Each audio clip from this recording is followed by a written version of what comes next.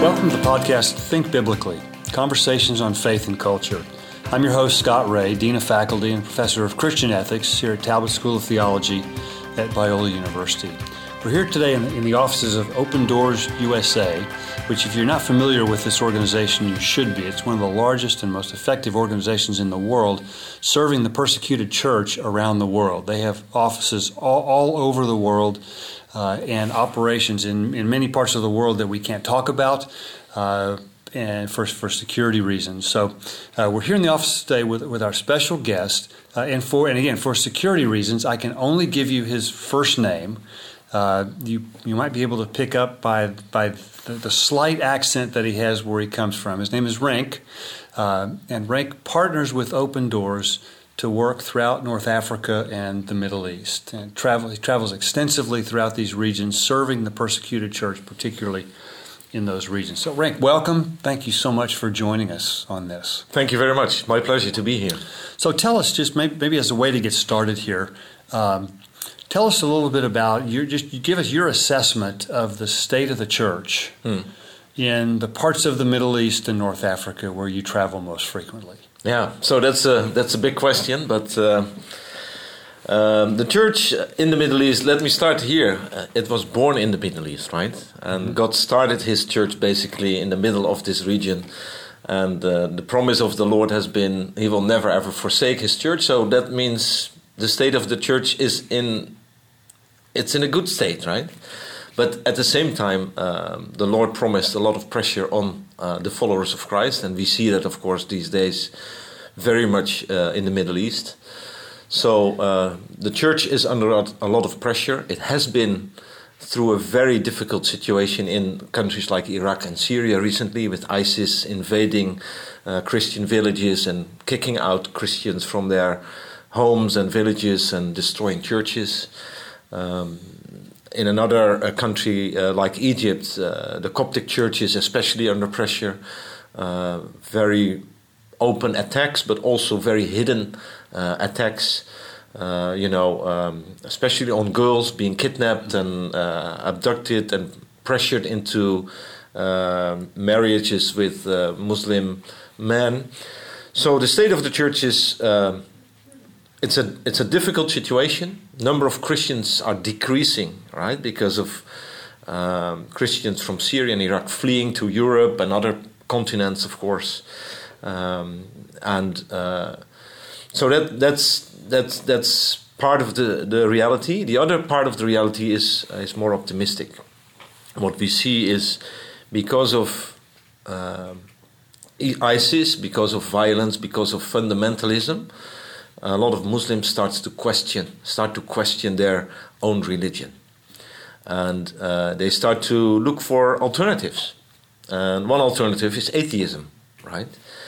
But the other alternative is Christianity. So they start to explore what the Christian faith is all about. And over the last decades or so, there has been a lot of missionary work. There has been a lot of Christian satellite television broadcast and things like that. Also radio broadcast. And that's now going to be fruitful. So next to the existing churches, we see a new movement of Christians from a Muslim background. Okay, I want to explore that idea in just a moment, but let's go back to the lives of some of these persecuted believers in Iraq and Syria and other parts of the Middle East where they're under siege. Tell our listeners a little bit about what daily life is like for these brothers and sisters in Christ who are living in these kinds of environments. Yeah. The situation for those Christians, let's go to Iraq. Lots of them had to flee already 2 times, right? They came from other parts of the country. They fled to the northern part, to Kurdistan, and they established themselves in a relatively quiet zone. That was after the Saddam Hussein period, etc., etc.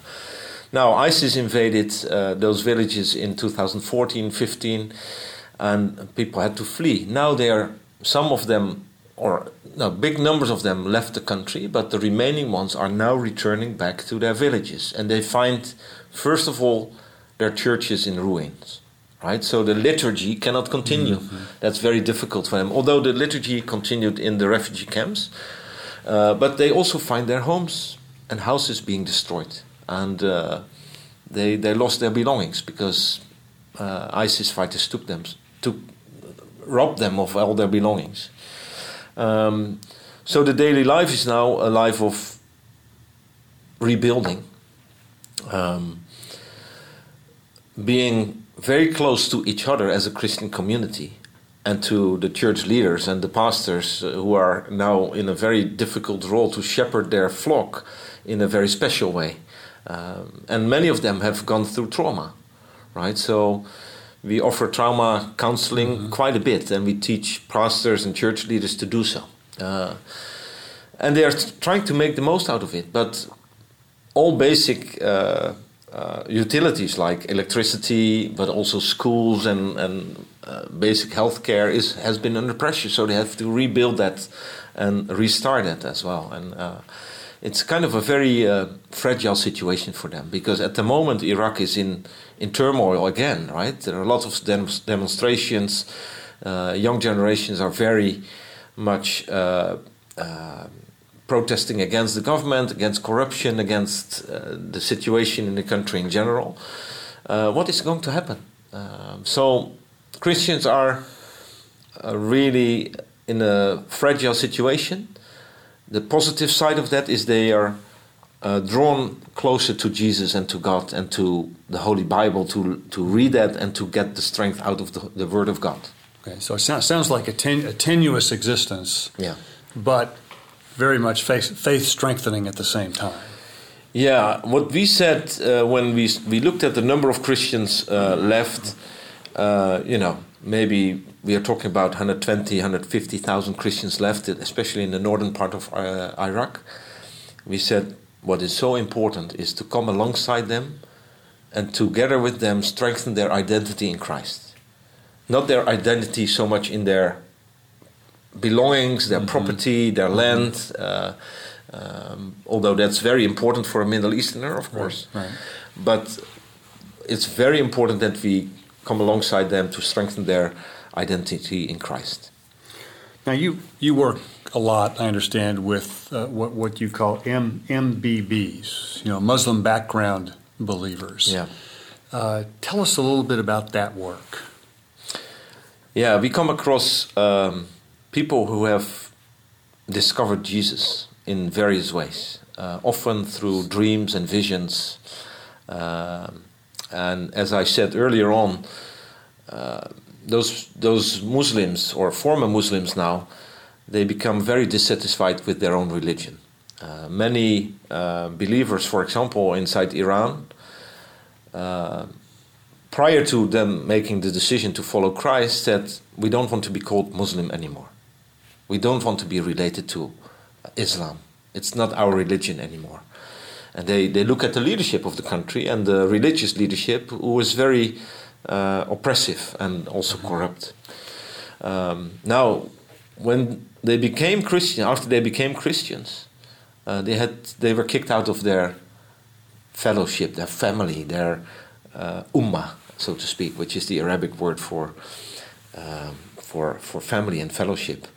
And then they are on their own, and they don't know. In many cases, they don't know from each other, from others who became Christians, whether they are Christians. So they look for a new family, but it takes time. But the way we support them is they organize themselves mostly in house churches, underground often. And then what they need is, what does it take to follow Christ? Right. So we do a lot of discipleship in small groups, often online as well. So we provide them the training, what it means, the ABC of Christian faith, right? What does it mean to follow Christ, and how does that apply to your daily life? And that's a big proposition, a big challenge, especially in a place where you really don't have the freedom to be public. Yeah. So let me be a little more specific about that. Let's imagine that I am an individual who grew up a Muslim, and I'm considering coming to faith in Christ. What exactly am I risking by that decision to convert to Christianity? You're risking your life, first of all. I mean, because it's so that's a serious threat to be killed if you go public. Yeah, indeed. Yeah, because you're dishonoring the family, right? So your father will say, "You're dishonoring me." So that's the ultimate punishment is the killing. When the father is and the family is a bit less strict, they will probably kick you out of the family environment. You're not welcome anymore. Send you into exile. Yeah, it's a kind of, you're not welcome anymore. You cannot join the dinners and the family gathering anymore. And of course, what is also in many cases, it means that if you are a woman, you're forced to marry a Muslim man. But you don't want that as a Christian woman anymore. So that is also, you lose your connections and your also your livelihood, right? Because who is going to take care of you? So as a man, if I consider coming to faith in Christ, I would lose my job. Yeah, by converting. Yeah, you will lose your job, and you will need to look for another source of income, and maybe hide your Christianity. Because otherwise you don't get a job. Okay, let me ask you a little bit about that too. We hear in the West that it's becoming common practice for Muslim background believers, once they come to faith, to stay in the shadows and not go public with their faith. Some will continue to go to a mosque. Women might continue to wear the same kind of Muslim dress, and they don't tell anybody unless they know it's someone who's safe to tell them. How prevalent is that in the areas that you've traveled in? I think I see two streams.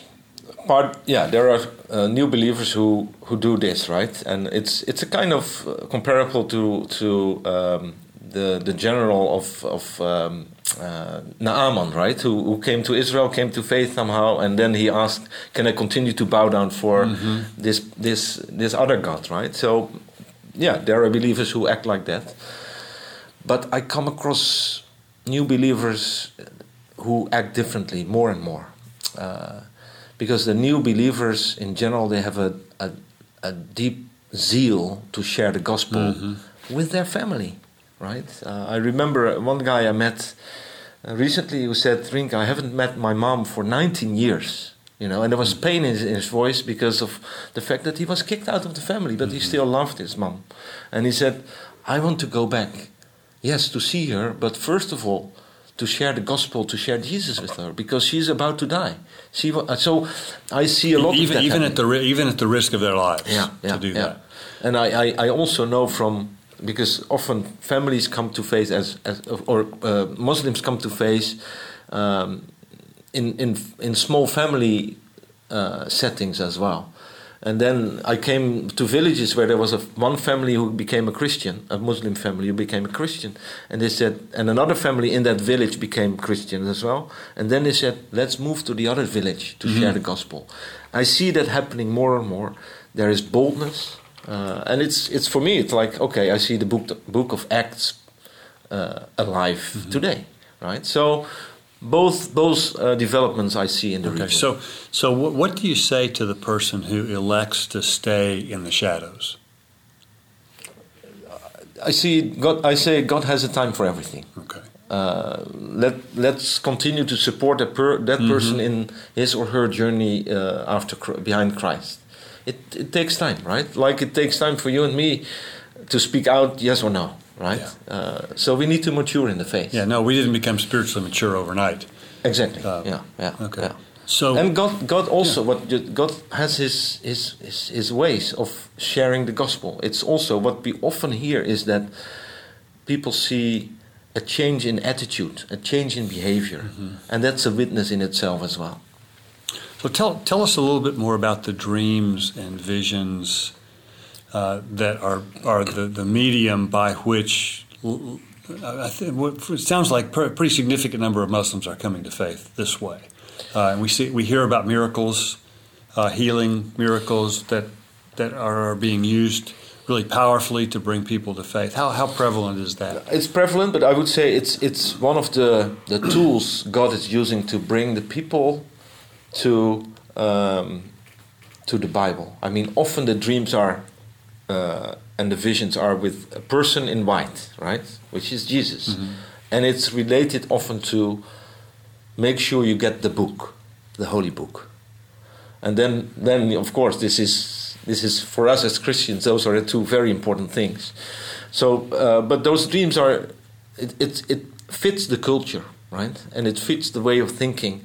And it's very, I think it's convincing the Muslim that this is really something very important. When I have a dream or a vision, it's true, right? So God is using that a lot, but it's a means to an end. That's, I would say. So let's not say, oh, the dreams and then it's true. No, in the end, God wants them to start reading the Bible. It's a first step to know Jesus. Yeah. So how difficult is it to get access to the Scriptures in some of these places? I mean,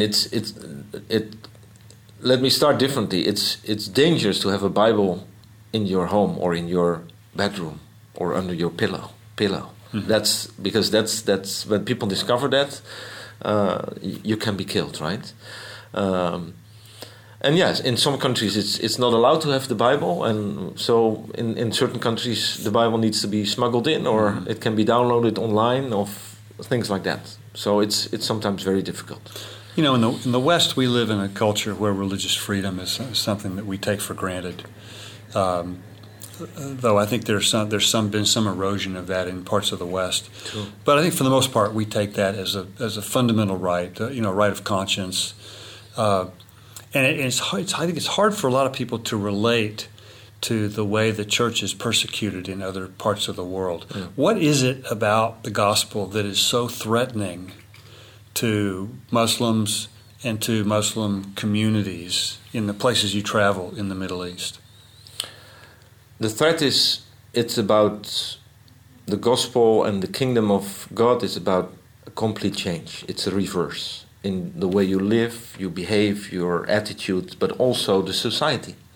I mean, it's going to change the way you relate to your wife and to women. It's going to change the way you relate to money and things and power.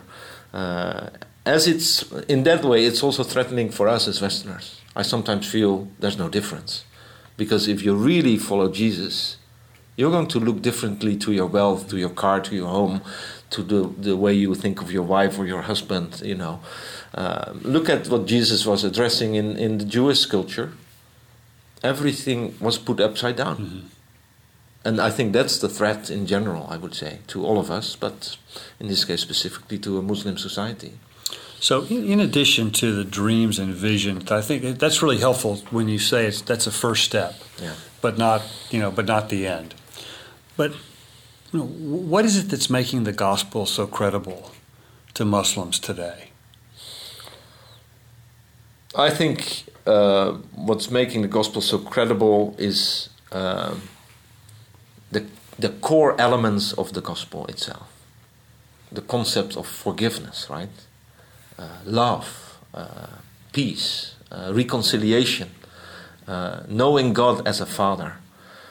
These are elements which are completely new, right? And it gives in the end, the joy to a person and the dignity of a human being, right? Mm-hmm. Discovering the image of God in each other.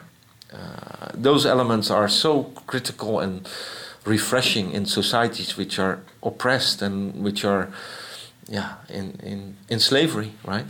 So the idea that you could actually have a relationship to God, absolutely, that God is your Father, is a new concept. Yeah, that God is not the one who is going to punish you if you don't live a good life. No, God is the God who is holy for sure, but He's going to forgive and comes next to you in Jesus Christ. Of course, those concepts are new. The Trinity, those are difficult things for Muslims to understand, but it's there. And the relationship, the fatherhood of God, the love of God, and the certainty God gives that you will be and you are His child. It's amazing, redeeming for Muslims. Yeah. We interviewed on this podcast several months ago a young Albanian man who had actually he had two conversions. He grew up in communist Albania and converted from atheism to Islam, and then converted from Islam to Christianity. He's now a doctoral student in biblical studies in the UK, and he's specifically studying the field of textual criticism, which is how, for our listeners, that's the ways in which the Bible was copied throughout generations. And he said the reason he's studying that is because one of the primary objections that Muslims have to Christian faith is that the Bible is unreliable because there's no way it could have been copied accurately over the number of hundreds of years that it was. Do you find that an argument that's raised against Christian faith? And if so, how do you respond to that?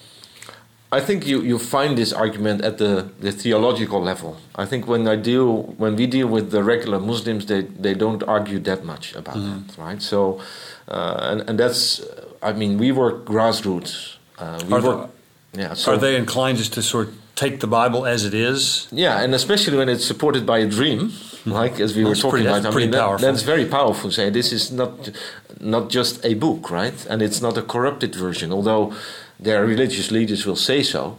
But they are also people who use their common sense. They can say it's a corrupted book, but we have billions of Christians believing this for many, many years, right? So, yeah. But of course, in our teaching, we will help them kind of counterattack those arguments that the Bible is a corrupted book, right? It's a different book than the Quran, of course. We say it's inspired by God, right? And God used different writers to do so, right? It's but not dictated. Not dictated. Does it help Muslims who come to faith? Does it help them embrace the Bible that they are coming from a religion of the book themselves? It helps a lot. I think when I compare Christians from a Muslim background with my fellow Christians, we sometimes easily do we have the full respect for the Bible as they do as a holy book? I learned from them to say the Holy Bible. We say often the Bible, but it's a holy book for us as well. I mean, and if I may, Muslims respect the Quran very much, right? And the new Christians, the Muslim background, believe they respect the Bible in the same way. To that extent, they never put the Holy Bible on the floor. Right. Nor do I now. Right. I learned from them. I put the Holy Bible on the table. It's the Word of God, right? So they have high respect for the Bible. I suspect many of our listeners probably haven't thought about that connection. That might, once someone's come to faith, they already have a respect for the book in general that often transitions rather easily to a respect for the Bible that maybe those of us in the West don't automatically have. Former Muslims, they also have a big respect for liturgy, right? Maybe in the evangelical circuit we have less respect for liturgy, right, in our churches, but they love the traditional church liturgy because they see something of the Holy God in that. So for our listeners in the West, what would you like them to know about and to pray about for our persecuted brothers and sisters in the Middle East? I think what your listeners and Western Christians need to know that maybe we see churches in the West being hit by secularism and declining. And maybe sometimes we are discouraged to see that. And yes, I understand. But there is another reality. God is bringing people from other religions to faith. So let's be inspired and learn from those new believers because they are fresh in the faith. And I learned personally a lot from them, and I think we as Christians in the West should listen carefully to them. So let's run with that just for a moment. How has your work with the persecuted church in the Middle East impacted your faith in your life personally?